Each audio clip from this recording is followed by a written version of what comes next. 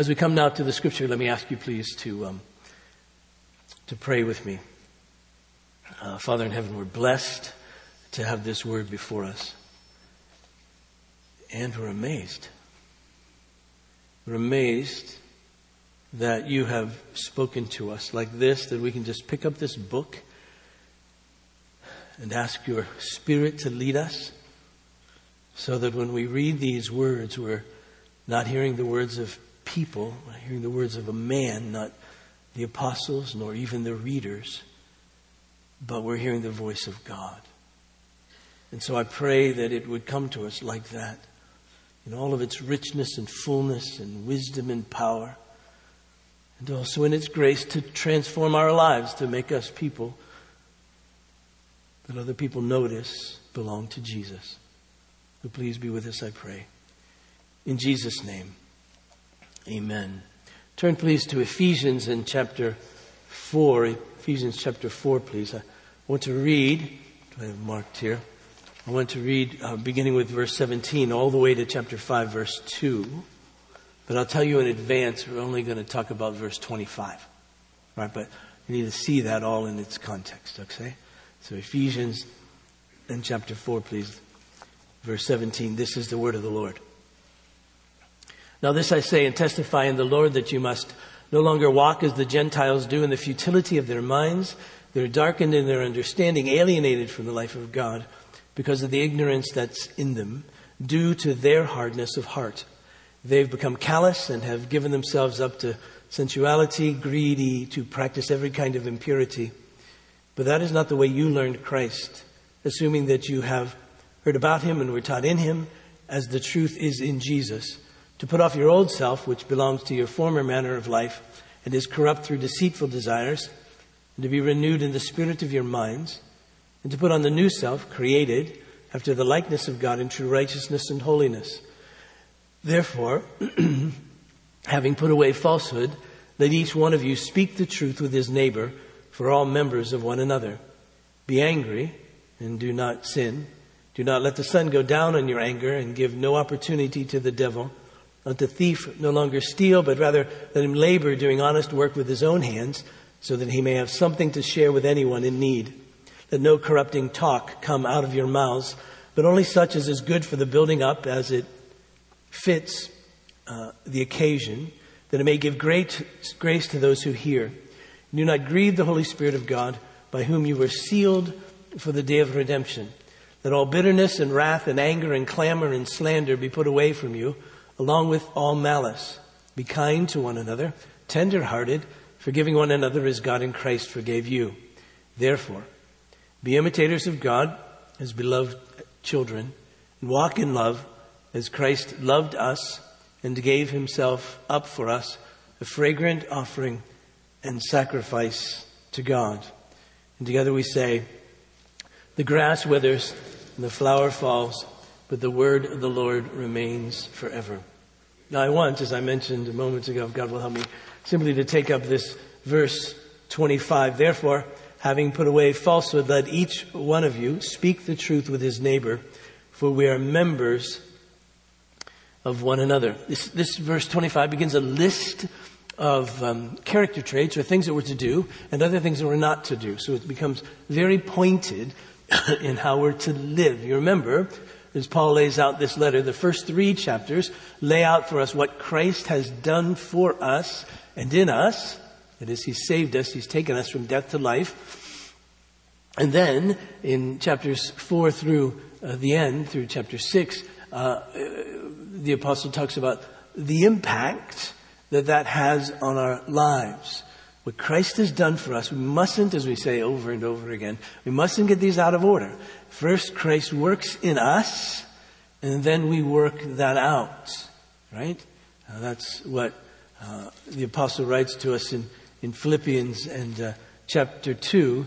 He says, work out, middle of verse 12, work out your own salvation with fear and trembling, for it's God who works in you both to will and to work for His good pleasure. So God works it in, and then by His grace and strength and power, by His Spirit, then it's worked out of us. We work that out. And so that's the arrangement here. And so we're in the midst of working it out. If you if you will. It's pretty straightforward. No surprise here. You know, if you're reading the Bible and you're told not to lie, you go, I expected that. Right? It's not a big surprise here. I mean, we can run quickly just through a variety of passages. We could spend all day reading passages, I suppose. But you remember from the Ten Commandments, the 9th one, verse 16 of Exodus chapter 20, the apostle writes, you shall not bear false witness against your neighbor. Now, it's a broad commandment about really not lying or not lying about your neighbor. You could apply it obviously in a court of law, but bearing false witness. But in any way, you shouldn't lie about your neighbor. And then in Leviticus in chapter 19, he kind of takes this and fleshes it out a bit for us. Verse 11. God says to us, you shall not steal, you shall not deal falsely, you shall not lie to one another. All right? And so he's kind of reviewing these commandments, but he kind of simplifies this for us, and he simply says, you shouldn't lie to each other. We wouldn't be surprised at all to find, as we read through the book of Proverbs, this book of wisdom, that we find all kinds of admonitions about telling the truth and about lying. This one we know from Proverbs chapter 6. There are 6 things that the Lord hates, 7 that are an abomination to him. Haughty eyes, a lying tongue, right? And hands that shed innocent blood, a heart that devises wicked plans, feet that make haste to run to evil, a false witness who breathes out lies, and one who sows discord among his brothers. Those are all related in various ways, but he mentions lying a couple of times in these verses. And we end up with discord or disunity amongst the brothers, amongst the church, as we would see it. And then in Proverbs, in chapter 12, we find this, verse 22. Lying lips are an abomination to the Lord, but those who act faithfully are his delight. So again, we can see that, no surprise, God says we shouldn't lie. And then in chapter 19 of Proverbs, in verse 9, we have it like this. A false witness will not go unpunished. He who breathes out lies will perish. Chapter 21 and verse 6, we have it like this. The getting of treasures by a lying tongue is a fleeting vapor and a snare of death. In other words, it really doesn't ultimately even profit you to gain riches by a lying tongue. There's no eternal value to that. You'll lose all of that eventually.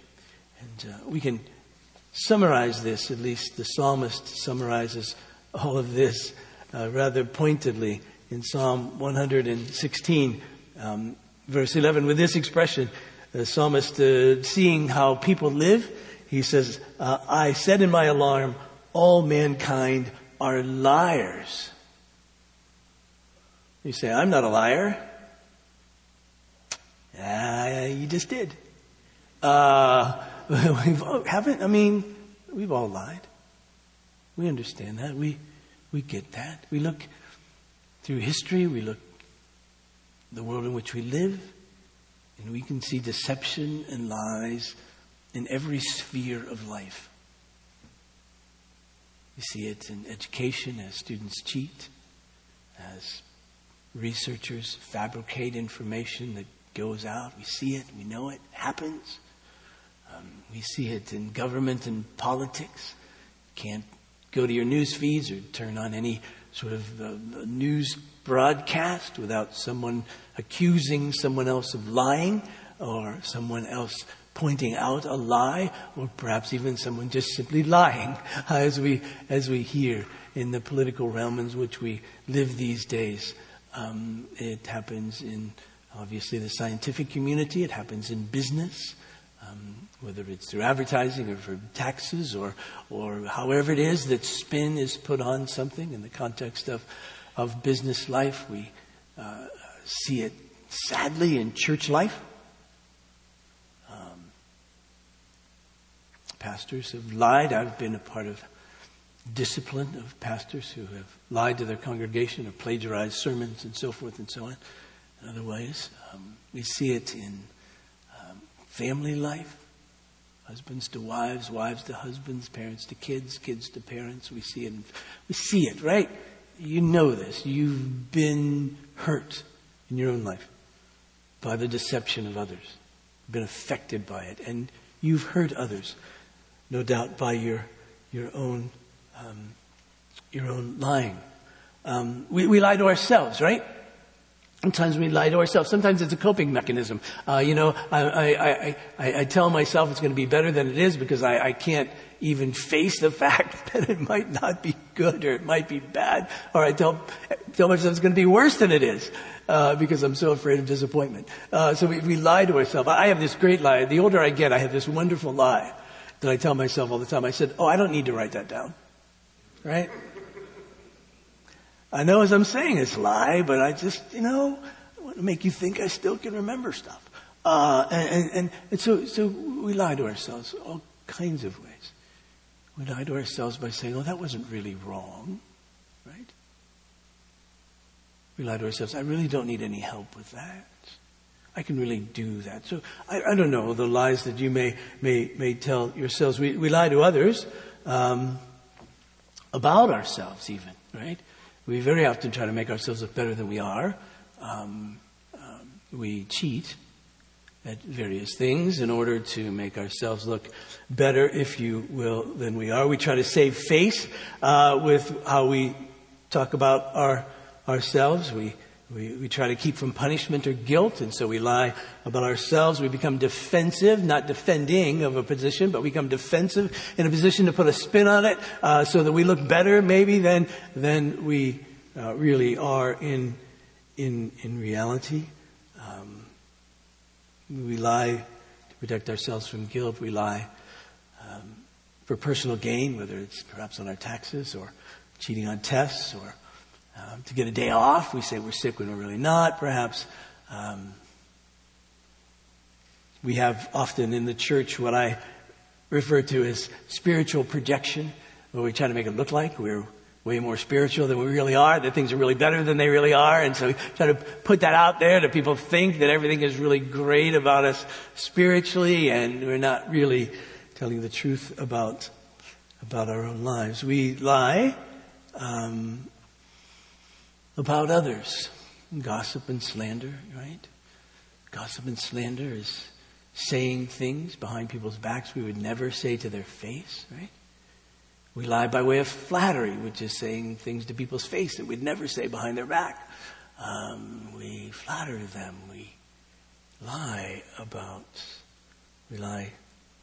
others. Sometimes we lie about others to make ourselves look better. Sometimes we lie about our children. And we talk about our children as being better than they are. We call those Christmas letters. And so, everybody reads them and you go, that's not really true, right? Can't be that good. You give me one sentence about your life and I know other stuff's happening in the course of your life, so I'll take that and be happy for you. But we want them to look good, so we look good. We lie about our spouses. We may perhaps make them look better than they are, so it makes us look good. So deception is interwoven dangerously in our lives, and sadly we lie to God. I mentioned at our confession time, David had sinned grievously in various kinds of ways. Every kind of sin, it seems imaginable, but he hid it, tried to, from himself, and thus he tried to hide it, if you will, from God. Remember Adam in the Garden of Eden. He sinned and he tried to hide from God. I don't want to admit this to God. I don't want to go to God. And when God finally came to him, then what did he do? He blamed the woman that the Lord had given him, that God had given him, and said, it's her fault, but really it's your fault because you gave her to me. And so you can see just all this deception that takes place. And why we lie like this, I could say, probably is complicated. I'm not a psychologist, but as a theologian, we realize that we lie because of the pride that's within us. It may generate insecurity or fear, but it's really we just want to be seen as better. We don't want people to really know our failures. And so we lie. Now, obviously, there's gray areas, and when we talk about truth-telling, they talk about gray areas. Somebody comes up to you, people come up to you this morning and say, how are you? And you go, well, I'm okay. Was that true? Well, probably not exactly, but they really don't want to know how you are either. We understand what that expression means. It's just sort of saying, I see you there. You must be okay because you're there. And so how are you? And you're supposed to say, I'm fine. And I'll say to you, I'm fine. And if we want to dig deeper, we will. But that just means, all things considered, I'm okay. Right? Do we have to tell everything to other people about ourselves and dump on them? Well, no, of course we don't. There's degrees of intimacy, and so you may not tell everything to everyone. That's not necessarily lying. It may just simply be prudence. You know the person to which you're talking. You know about the situation that you might be in, and so you may just sort of leave that out of the conversation. Deceptive? Well, not really in that sense, but you have to be careful if you're leaving stuff out of every conversation with everyone, so that nobody really knows you. And then you don't really have anyone with whom you're intimate, right? Who really knows you. And you have to be cautious, really, about that as well. Do I need to tell everybody really what I'm thinking of them? No, I don't think so. Some of the things I think about you may be wrong. Some things some people may think about other people may be immoral thoughts, and you shouldn't tell them that. Right? And so, no, you don't have to tell everybody what you think of them at any moment in time. In fact, we'll get later, verse 29, you might have noticed as we were reading through that Paul says, when you speak to one another, give grace. Build each other up. And so there's a certain way in which we address each other. So we have to be cautious about that. But there may become times when we do have to say hard things to each other about what we're thinking about them, what we know about them, just to help them along their way. And that's how the body of Christ works. That's how we grew up. We speak the truth. But we speak the truth in love. We don't speak the truth selfishly. We don't speak the truth to hurt. We don't speak the truth to get back at. We'll get to this in verse 29. But we speak the truth really in love. So if we're doing it that way, then perhaps it's good to tell people what's on your mind if it really is a loving response to them. And then there's the hard questions about, well, do you tell the truth to your enemy? You have the Rahab situation in the Old Testament, you might remember, or the midwives of the Israelites didn't exactly tell the truth about the birth of these Israelite boys to the Pharaoh, because if they did, the boys would be killed. And if you find yourself in that kind of a situation, give me a call. We'll talk about it. All right. There's no need to talk about it right now. But those are unique kinds of moments. If they plague you, don't let them, because it may never happen in your life. But think about it later. So it's really understandable that we find, if we're having a list of things that we're not supposed to do and things we are supposed to do, that we would find in that list, don't lie, tell the truth. The question is, why does Paul start here? Why does he begin with this one? Well, we don't know exactly, obviously. He doesn't say where he begins. But there's some logic here. We kind of think it through with him, this sense of lying and this sense of speaking the truth. First of all, we realize that God is truth, thus lies are antithetical to God himself, you see. Remember what the author of Hebrews says, it's impossible for God to lie. Remember what Jesus said about himself, I am the way, the truth, and the life. You remember the Holy Spirit is referred to, at least on one occasion in the Scripture, as the Spirit of truth. And so God is truth. And so lie, deception, is antithetical to who God is. If he's creator, then lying and truth-telling are very important elements in all of this. In fact, we could say that, as we mentioned last week, the apostle talks about our old self and our new self. Remember that language? I read it from verse 22 in chapter 4. Put off your old self, which belongs to the former manner of life and is corrupt through deceitful desires, and to be renewed in the spirit of your minds, and to put on the new self, created after the likeness of God in true righteousness and holiness. Now, you can say this. Our old self was actually made, if you will, formed in the context of deception, of lies. Because that old self that's corrupt was formed, if you will, in the Garden of Eden through the deception of the evil one and the accepting of that deception by Adam. So in the old self, corrupt in its nature, was formed. Before that, the nature wasn't corrupt, human nature, but after was corrupt, and so it was formed by this deception. Now you remember the deception, you remember the lies. First, Satan comes to Eve, and which was a deception in itself. This, parenthetically, deception in itself. Because you see, Adam was the head of the garden. Adam was the one to whom God had spoken about not eating from the tree of the knowledge of good and evil.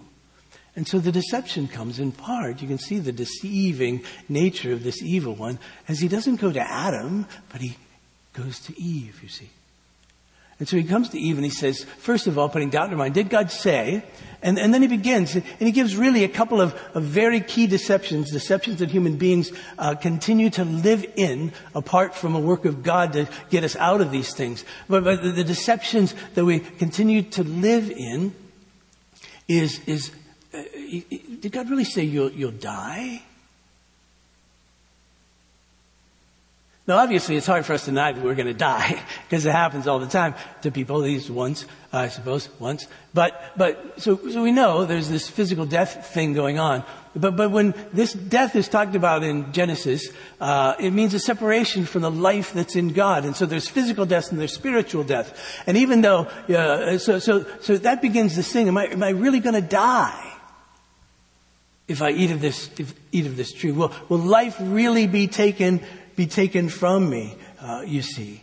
And then there's this sense of spiritual death. Will I be separated from God, really? And then this other lie that you can be like God, knowing good and evil, if you eat of this tree. And that's a lie too, because we can't be like God in that sense. Because God's the only one who really knows good. Because he is good. And thus, he's the only one who could know what not good is, what evil is. You see, that originates in him, not in us. If we say something is good and we happen to be right about that, it's only because of the image of God in us that we know that is good, you see. We're not the source of that wisdom. And the same is true of evil, you see. And so these lies, and Adam bought into both of them, and then when he did, his whole nature was corrupt. He was bought into this idea that he wouldn't surely die. Now again, we say we certainly die, but look at human beings now, especially in the culture in which we live now. It's come to a great height that the people rarely think about death. Well, they think about living. How can I keep living? And what can I do to keep living? But thinking about death isn't really a very popular thing to do. If you don't believe me, next time you're on an airplane, talk to the person beside you about death, right? It's going to be a short one. Short conversation, the kind I like on airplanes. So I might even lead with that next time just to be able to get some time not to talk. But people live in this whole sense of denying about death. And even when death happens, we don't really believe that there's an eternal death, that there's an eternal separation from the life of God, that this eternal separation from the life of God means that we live in a context where everything is miserable and everything is painful and everything is evil, where God's good presence, God's gracious presence isn't there. People deny that. Why? I haven't done this scientifically, but anecdotally, it seems to me that the most common expression that takes place at a funeral of an unbeliever is, well, now he or she is in a better place. Almost everybody believes that. Why? Because we bought into the lie that we will not surely die. And we've bought into the lie that there are no consequences. Bought into the lie that there is no wrath of God. Bought into the lie. Right? And the same is true, that we can determine what is good and evil. And so we believe that we're the center of the universe. We're the measure of all things. Human beings determine what is good and what is evil, that we can be like God, that everything then revolves around us, if you will. And so in buying into those lies, we think we're self-sufficient. We think we're self-reliant. We think we can do this. And so that's the very nature of our lives. But the truth of the matter is, you see, that's a deception. And our old self was formed, and it was thus corrupted. Our hearts were hardened towards God. Therefore, as he says, Paul does in Ephesians 4, in those early verses, 17, 18, 19, that our hearts are hardened. We live in this ignorance then. It's a willful ignorance. I don't want to know. I want to live my own way, which results in a darkness in our understanding and a life that's lived out of the futility of our minds. Right? And then he says we become callous because of that. That is to say that we become insensitive to good, insensitive to the good things of God, insensitive to what is good according to God. The prophet would put it like this, Jeremiah, that we no longer know how to blush. That we think what we're doing is good, and yet it gets more and more evil, and we're not even ashamed. We can't even blush. We're so calloused about that. And even those who desire to be religious, if you will, Jesus speaks to in Matthew in chapter 15 and verse 6 and verse 8, quoting the prophet Isaiah. He says, "This people honors me with their lips, but their heart is far from me." That's deception. You see, it exists. I want to show you that I'm religious. I want to show you, but really, I'm being deceptive. I'm living this out. And in the same way then, if you get that, in the same way we can say that our new self was made by truth, right? It was made by truth. We're being created, it says here, after the likeness of God in true righteousness and holiness. You see, when grace comes to us, when the work of God comes to us, what begins to happen? We stop telling ourselves lies about ourselves. We stop believing the lies about ourselves. We stop believing that we're the measure of all things. We stop believing that we're the center of the universe. We stop believing that it all depends upon us. We stop believing that we're self-reliant and self-dependent, that we can really do this. We stop believing that we're good enough. We stop believing all of that, if you will. And we start believing the truth that we've fallen short of the glory of God.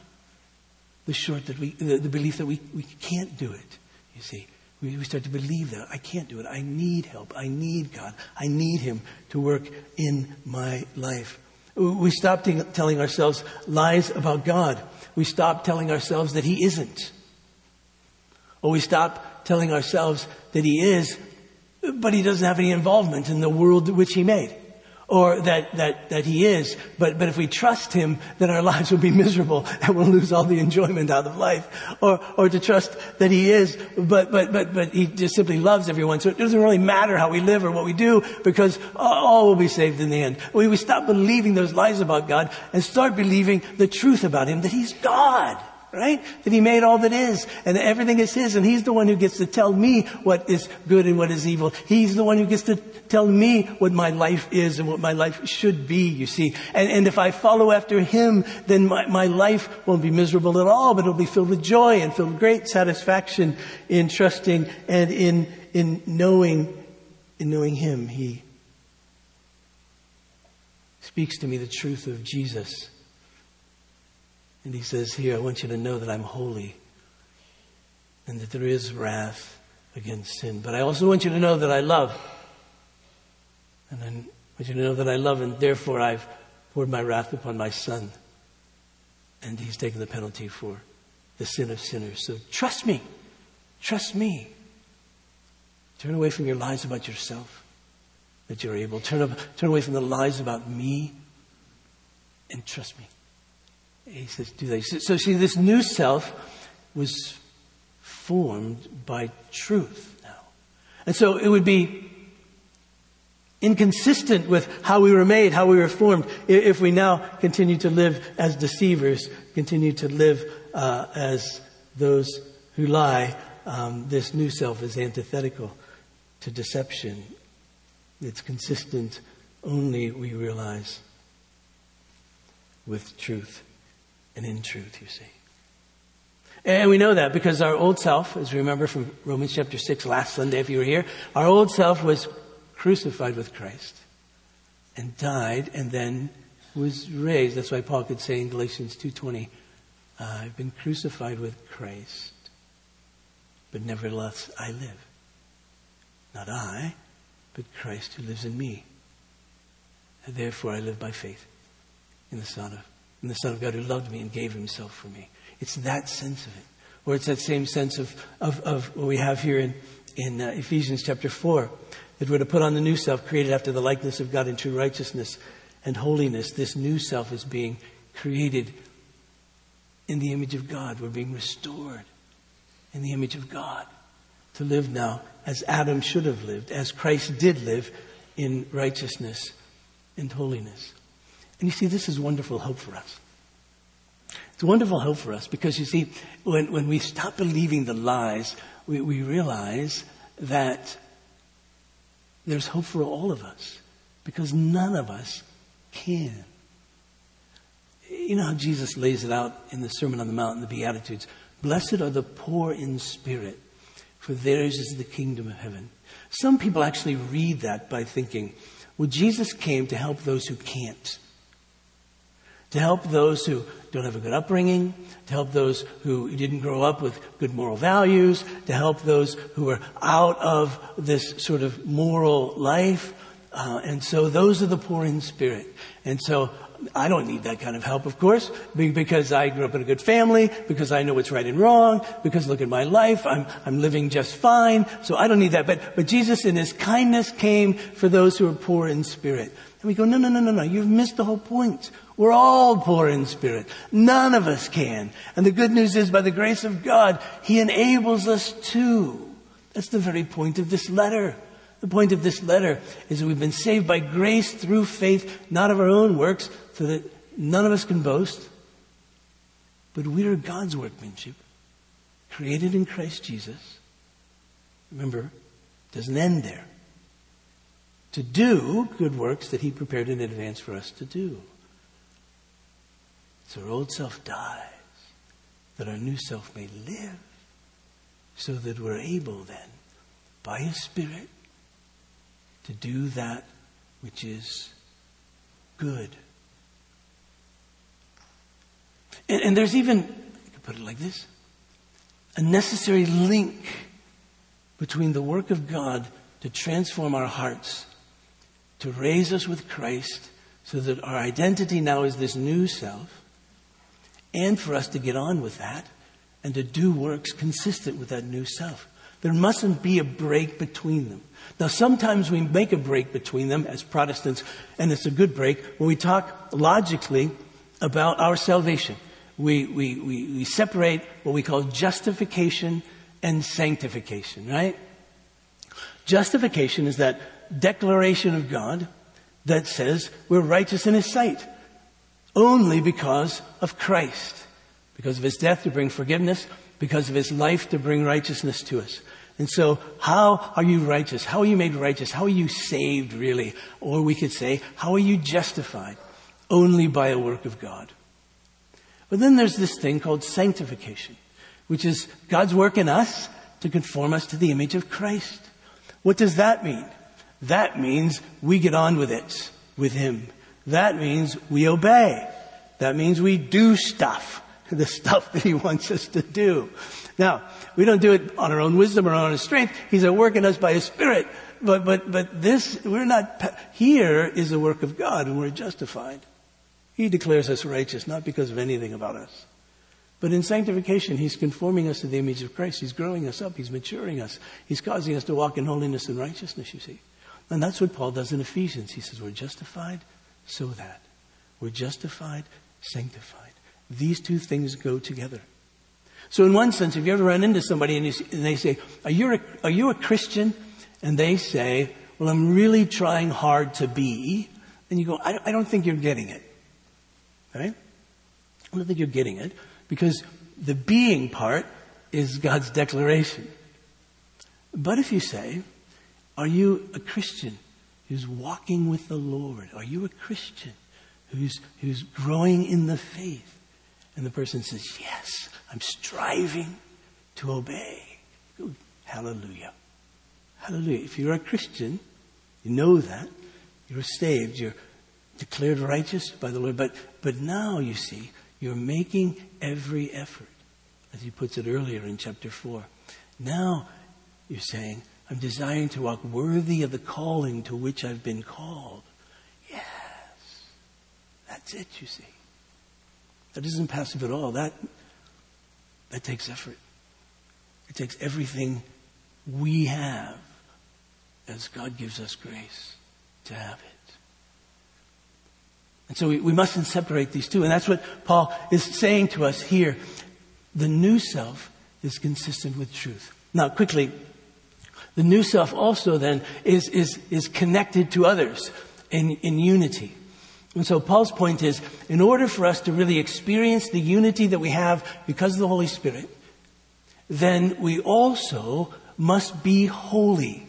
All of these things we're not to do and to do, beginning with verse 25, impact and influence the experience of our unity. For instance, if we tell lies or we don't speak the truth, we won't trust each other. Well, there's no way we'll be ever to be together. You know this in the course of any relationship. If there's lying and not truth-telling, you know it destroys trust. It destroys intimacy. It destroys unity. We see it in families, we see it in marriages, we see it in friendships, we see it in churches. We see it in every sphere of life. When people lie, there's no trust. And when there's no trust, there's no unity. But no, God says, I'm restoring, reconciling people to myself and to each other. I'm restoring all that was lost. I'm creating in the church a picture of what is to come. We sang about that earlier in a wonderful expression in the church's one foundation. Mid toil and tribulation and tumult of her war, she waits her consummation of peace forevermore, till with the vision glorious, her longing eyes are blessed, and the great church victorious shall be the church at rest. You see, the church now is this church that's reflecting what is to come, reflecting the age to come. We're God's people. And he says, a day will come when it will come in its fullness.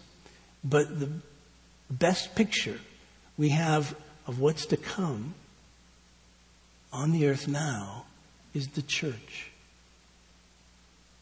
People have been reconciled to God and reconciled to each other.